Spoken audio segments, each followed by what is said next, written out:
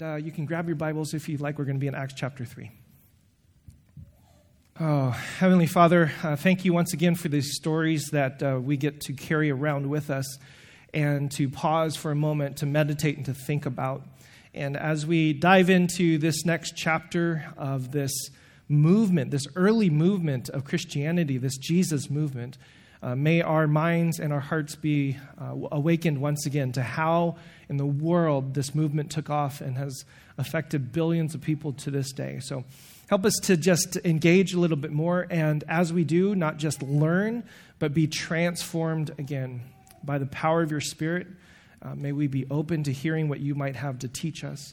And maybe even today, in this message, in this teaching, we find a whole new sense of hope, a whole new sense of salvation, a whole new sense of love and grace, a whole new sense of connection to you. And I pray this in your name. Amen. We started this series because for some time now, especially in our current context, the faith of Christianity / evangelicalism / whatever words you want to use it, has been going through some tumultuous times. And so we've subtitled this series, How Did We Get Here? Because the idea of a faith tradition is to always ask the question, well, what was this thing that we have inherited? And if we can go back to what that thing was, maybe, just maybe, we can reclaim some of the original ethics, the original core central teachings and pieces of that puzzle, and then correct, maybe, some of the ways in which we're behaving today, and to give us that perspective. So over the last couple weeks, we've had some really wonderful teachings. Omer started us off with, why did anyone write this stuff down? And I love his little line in there. Luke says all that Jesus began to do and to teach, and then Acts is this continuation because Jesus started something. And Acts is the beginning of us finishing it, completing it, furthering it into the future, because this is something that radically shifted and changed and transformed them. And they wanted it to go forward. And they felt the whole world needed to hear this message. And that was Pastor Mark's message in part 1 and 2. This isn't a message just for the elites or the specially religious ones who have been chosen out of the population. No, this is for everybody. And the people that you may not think are included they are in this movement. And it may make us a little bit uncomfortable.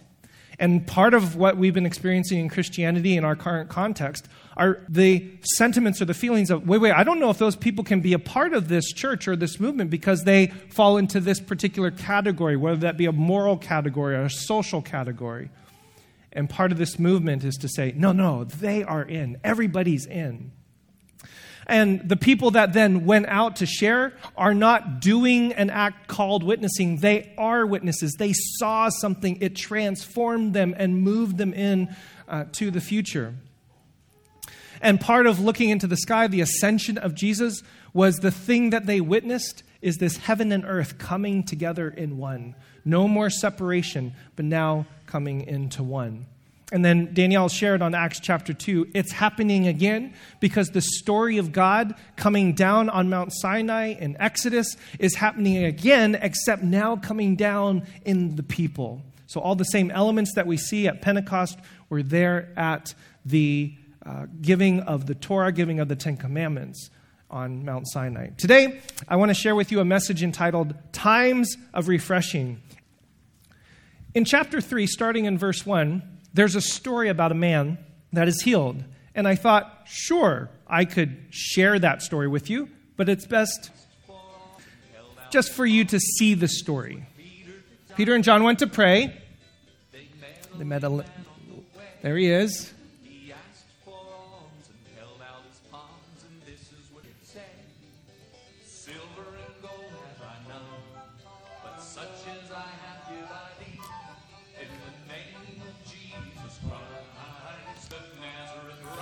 And then this is the fun part.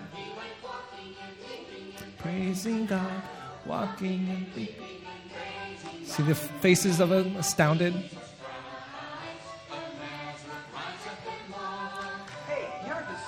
So this is the story that opens up chapter 3, and we come into essentially our first miracle of the Acts story. Now, we're going to talk a little bit about miracles today. I don't want to get into all of the discussion about our modern context and what we think about miracles and the tension and the thing about all of that. That's definitely something for another time. What I want to ask the question is, why are those stories even told in the first place? This kind of goes back to my talk on the ascension. We get so caught up in, did it happen, and did it happen this way, and how did it happen, and what kind of molecules happen to be shifting, that we miss the greater story of why this is in there. So here's what comes after that walking and leaping and praising God passage. Verse 11 of chapter 3. While the man held on to Peter and John, all the people were astonished and came running to them in the place called Solomon's Colonnade, which you need to pause for a moment and just remember that it feels sometimes to us that miracles in the biblical era just happened all over the place because we read about miracle after miracle after miracle after miracle when we read our Bible. And this is just a reminder that the reason why you read miracle after miracle is because they're telling story after story after story. It's not as if they're telling story and then they just wait for some time to tell another story. They're all compressed. And so it feels as if God shows up and does these miracles all the time. Then why doesn't God do it in the same way? So we have that little complication. I sometimes remind people when they think about, well, God showed up to Moses and he appeared. And I want to have that experience too. And I just have to remind people, God showed up to Moses once, maybe twice, maybe 3 times, depending upon how you count it, in 120 years. 3 times does God show up. And so what to us may seem like all the time is actually not all the time, which helps us be much more connected with our past and the people that have come before us. These people were astonished. They were astonished. This is happening. When Peter saw this, he said to them, now get ready for the speech. Something miraculous has just happened. A guy who is sitting there who is lame now gets up and walks, and everybody's astonished. What kind of speech would you give as a follower of Jesus? What kind of speech would you give? I love this speech. Fellow Israelites, why does this surprise you, you idiots? Why do you stare at us as if by our own power or godliness we have made this man walk? The God of Abraham, Isaac, and Jacob, the God of our fathers, has glorified his servant Jesus. So far, so good. You handed him over to be killed, and you disowned him before Pilate. Hey, how did this happen? Oh, I killed Jesus? Is that how? Oh, that's how that happened. Oh, I get it now.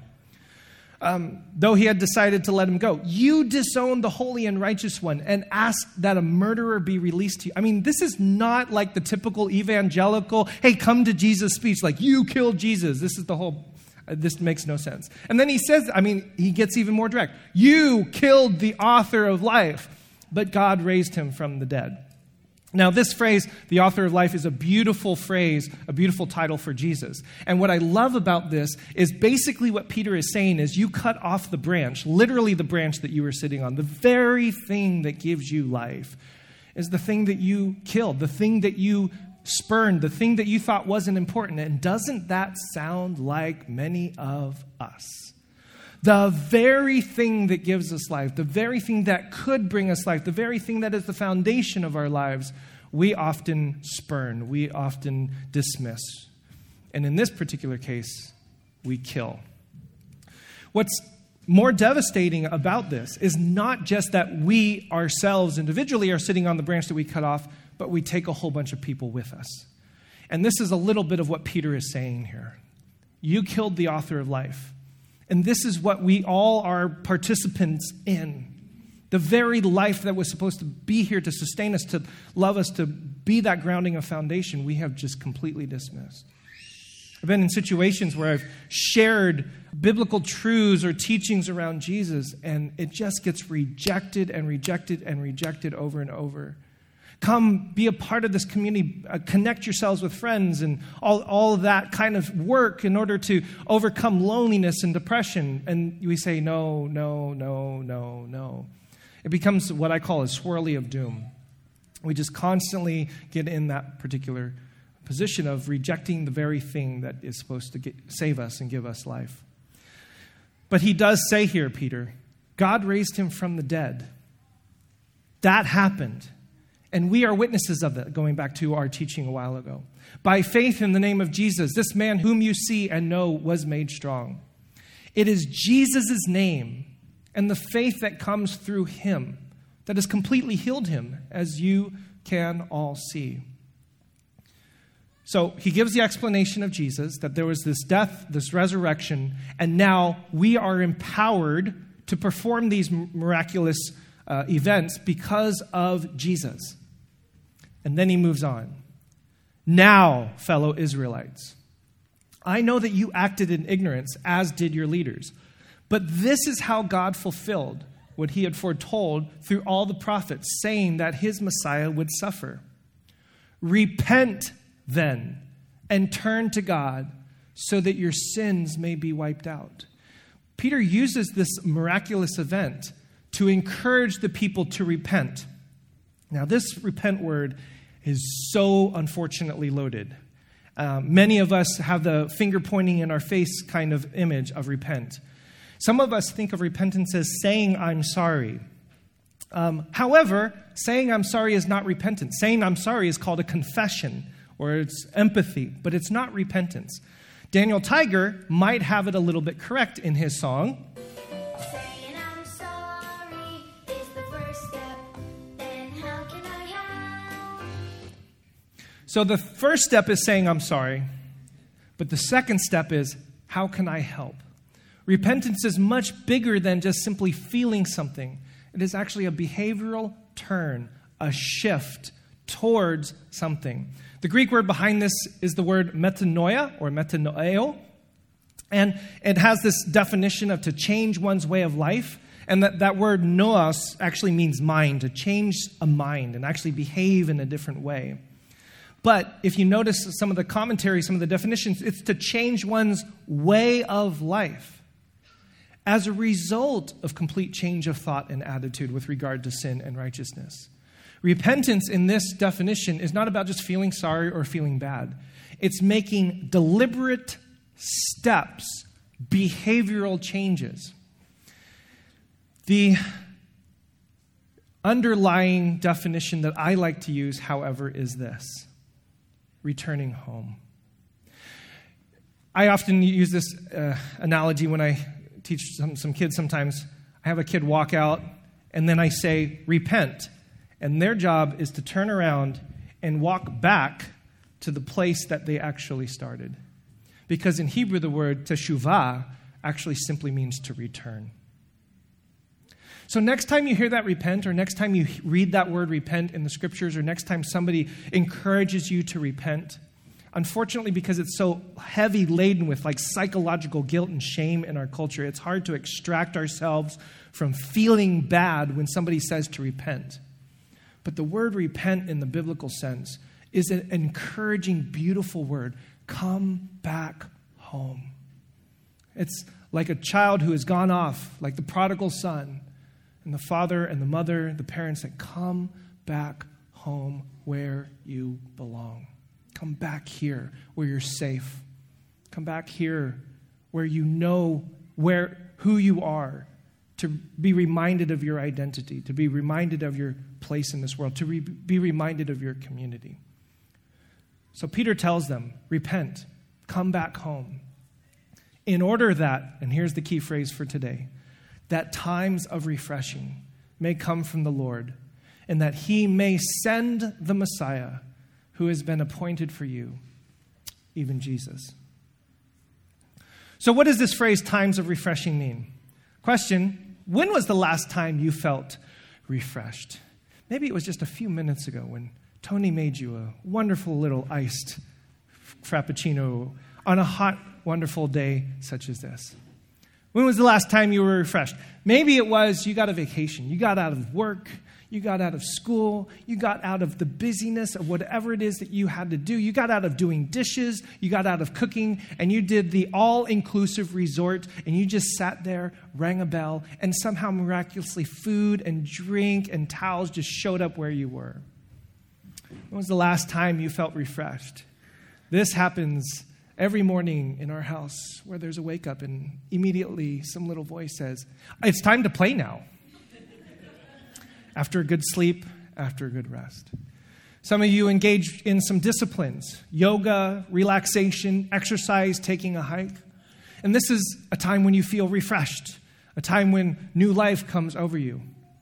And then one of the descriptions that I like of feeling refreshed is you're actually working really hard for something. You are disciplining your body, your life, your ethic to get somewhere. And along the way, you get a refreshment.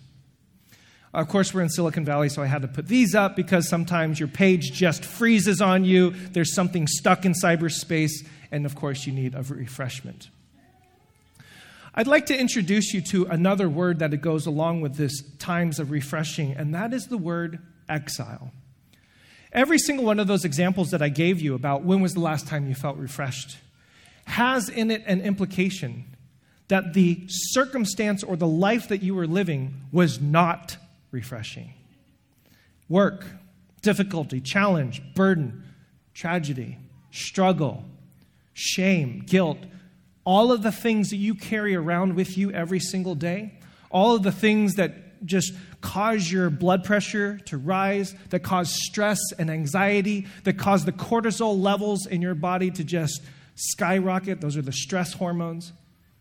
All of those times of refreshing that come imply that all of us at one particular point, or probably throughout most of our lives, live in a place that is not refreshing, that is difficult and challenging. And what I'd like to suggest to you is that when Peter says this to them, times of refreshing, repent, because there's times of refreshing that are coming, they are in a very similar place. A place that is not yet where they want to be. A place that is not where they used to be. That is a place called exile.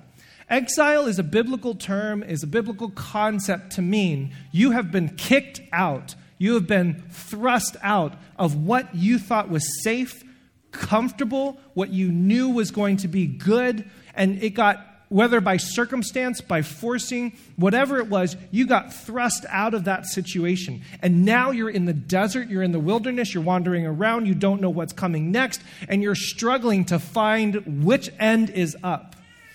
And then you can kind of see sometime in the future, if I can only get there, whether that's that job or that relationship, or if I can get that schooling thing done, or if I can land that home, whatever it is, you can see it sometime in the future.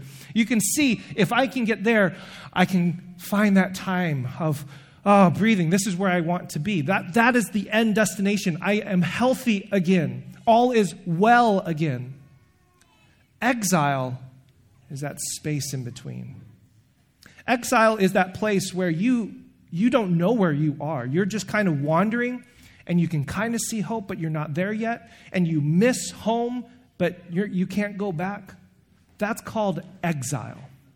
And the Israelites experience exile. This is a picture, for those of you who have been with us for a while, you know about the destruction of Jerusalem. And foreign powers came in and destroyed the place. And what happened to the people? They got kicked out. They got exiled. Home was no longer home. Now they want to return and reestablish their place, but they're not there yet. They are in exile.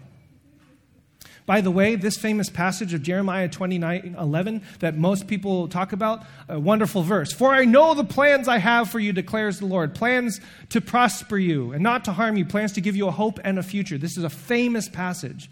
I love this picture, because it is set on top of the picture of the destruction of Jerusalem. Jeremiah 29:11 comes in that context when they are in exile, when they are not home, and they're not where they want to be. The reality of exile is a reality that many of us know. We're in between. The relationship was wonderful, and sometime in the future, the relationship might be good again. But right now, we're just kind of, something happened. Life, circumstances, and you're in between. The job, I thought, was going really, really well. And then all of a sudden, you got fired, you got laid off, you got another opportunity, and you're hoping for some sort of, you are in between. Some of this actually has been written about really beautifully by Jeff Manion in a book entitled The Land Between. Because most of us know what it's like to be in between. We know what it's like to be in exile. Question, what else could be in exile? The church for many, many years, depending upon how you like to study or think about this movement of Jesus, has been, many say, in exile. In other words, the church isn't in that first century moment where Jesus was there and everything was good and everybody got along and everybody was happy and the movement was pure. And we're not quite at Revelation where the heavens are coming down and Jerusalem's coming down and we're all going to be hunky-dory after the destruction of this world, right? All of the future things. We kind of sit in this in-between space. Some suggest that we are also in exile, just when it comes to like the cosmic thinking. And then there are many, many, many people in Christianity today where their faith is in exile. The faith of your childhood, what you grew up with, how you understood salvation, how you understood baptism, how you understood what truth was, what you understood about God and Jesus and the Spirit, all of that somehow got shifted and changed. And you ran into tragedy, disease, secularism, naturalism, science, refugees. You ran into all sorts of things that didn't quite fit in perfectly to that way of doing Jesus in church. And now you find yourself in a whole new place and you're not quite sure what to do with all of that. And some of us, many of us in the conversations that I have are so frustrated with what the church was telling us, but so frustrated that the church isn't where we think it needs to be. Spark is a little bit part of that conversation. Where's the church going? Where are people of faith going?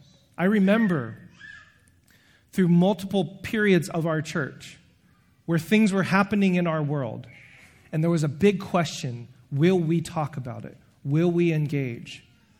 And that question alone indicates to me that for many of us, our faith is in exile. We've been kicked out of the thing that we once had, and we're trying to get to a new place, a new home, a new understanding, a new expression, but we're still kind of stuck in this middle ground, not quite sure how to make our way forward. That's exile. It is your reality, wherever you are, in waiting. And the big question, the question that all of us have to ask whenever we're experiencing exile is this: what do you do? What do you do in the meantime? How do you live in this particular space? How do you live in this particular season of life where you're no longer where you used to be, you're not quite where you want to be, but you're in exile? What do you do? I'm going to suggest to you that this speech of Peter is addressing exactly that complicated spiritual and emotional state. If you notice, the people were astonished that this gentleman got healed. And they were amazed. And they're still under Roman rule. And they're still trying to figure out, what is this Jesus movement and how does it work with economics and politics and society and all of that stuff? And Peter and this movement of Jesus comes all the way in to people that are in exile, still under oppression, not where they want to be, missing home. And he says to repent, come back home, turn to God, so that you will have this phrase, times of refreshing. Now, this Greek word, anapsuxes, which is so fun to say, has all sorts of beautiful definitions. Relief, a state of cheer and encouragement after a period of having been troubled or upset. Refreshing, encouragement, recovery of happiness. One commentator even said of this word, a reviving of your soul. And then one Jewish commentator mentioned breathing space, a cooling of the spirit, or a cooling of breath. This phrase, times of refreshing, this phrase, refreshing, is essentially what Peter is saying, is there are moments that you can have in exile that will give you a fresh breath of air, a sense of refreshing, a sense of relief from the stress and the pain and the anxiety. Now, notice, as we have talked before, this doesn't mean that your circumstance goes away. That doesn't mean that all of a sudden everything around you is suddenly shifted into the utopian experience that you want to have, where everything is hunky-dory, everything is perfect exactly the way it is. No, what Peter says is that when you repent, when you turn back, when you come back to home, you will experience in this season of exile a time, a little bit of breathing room, a little bit of relief. In other words, what I think he's suggesting is that there is a spiritual exercise within the meantime. Within this period and season of your life where you're not where you want to be and you're not where you used to be and you're struggling to try to make all of that be realized, there are moments in this meantime when you can practice this spiritual exercise by repentance, coming home, and you will experience a brief time of refreshing. There's a Hebrew word behind that which means to enliven. Again, it comes from Exodus chapter 23. 6 days you shall do your work, but on the seventh day don't do any work, so that your ox and your donkey may rest, so that the slave born in your household and the foreigner living among you may be refreshed. In other words, I think what Peter is doing is he's pulling in this idea of Sabbath rest, a time where you get relief, a time where you get encouragement, and not making it just about a daily or weekly schedule, but making about all of the hopes and the expectations of what you thought your life was or was supposed to be. You need a Sabbath in the expectations of your life, not just a Sabbath one day a week. You need a Sabbath because you think you're going somewhere and you're hoping for some sort of end goal and you're pushing and you're hoping, but you're in exile. But you need a Sabbath. You need a relief. You need a moment where you can just cool your breath and cool your spirit and enjoy that you get to hope and dream about what that future is. It's very similar to what we've talked about before, where the then comes forward to the now in these little bits and pieces. The world, in some ways, is on its journey of being revived. That's the whole movement of Jesus, that we are taking this broken place and we are trying to put it back together. That's reconciliation. That's resurrection. That is rescue. That is what all of these things are all about. But in the meantime, we get to breathe. And while this is not fully and completely done, there are times when we get to be refreshed. Illustrated once again by Daniel Tiger. The house we built got knocked down, and it made us mad. Girl mad, really mad, mad, mad, mad. When you feel so mad that you wanna roar, take a deep breath and count to 4. 1, 2, 3, 4. I can build an even better house instead. When you feel so mad that you wanna Everybody. roar, take a deep breath and count to 4. 1, 2, 3, 4. Some of you right now are a little distracted by my current viewing habits throughout the week. So, yes, I've been watching a lot of Daniel Tiger recently.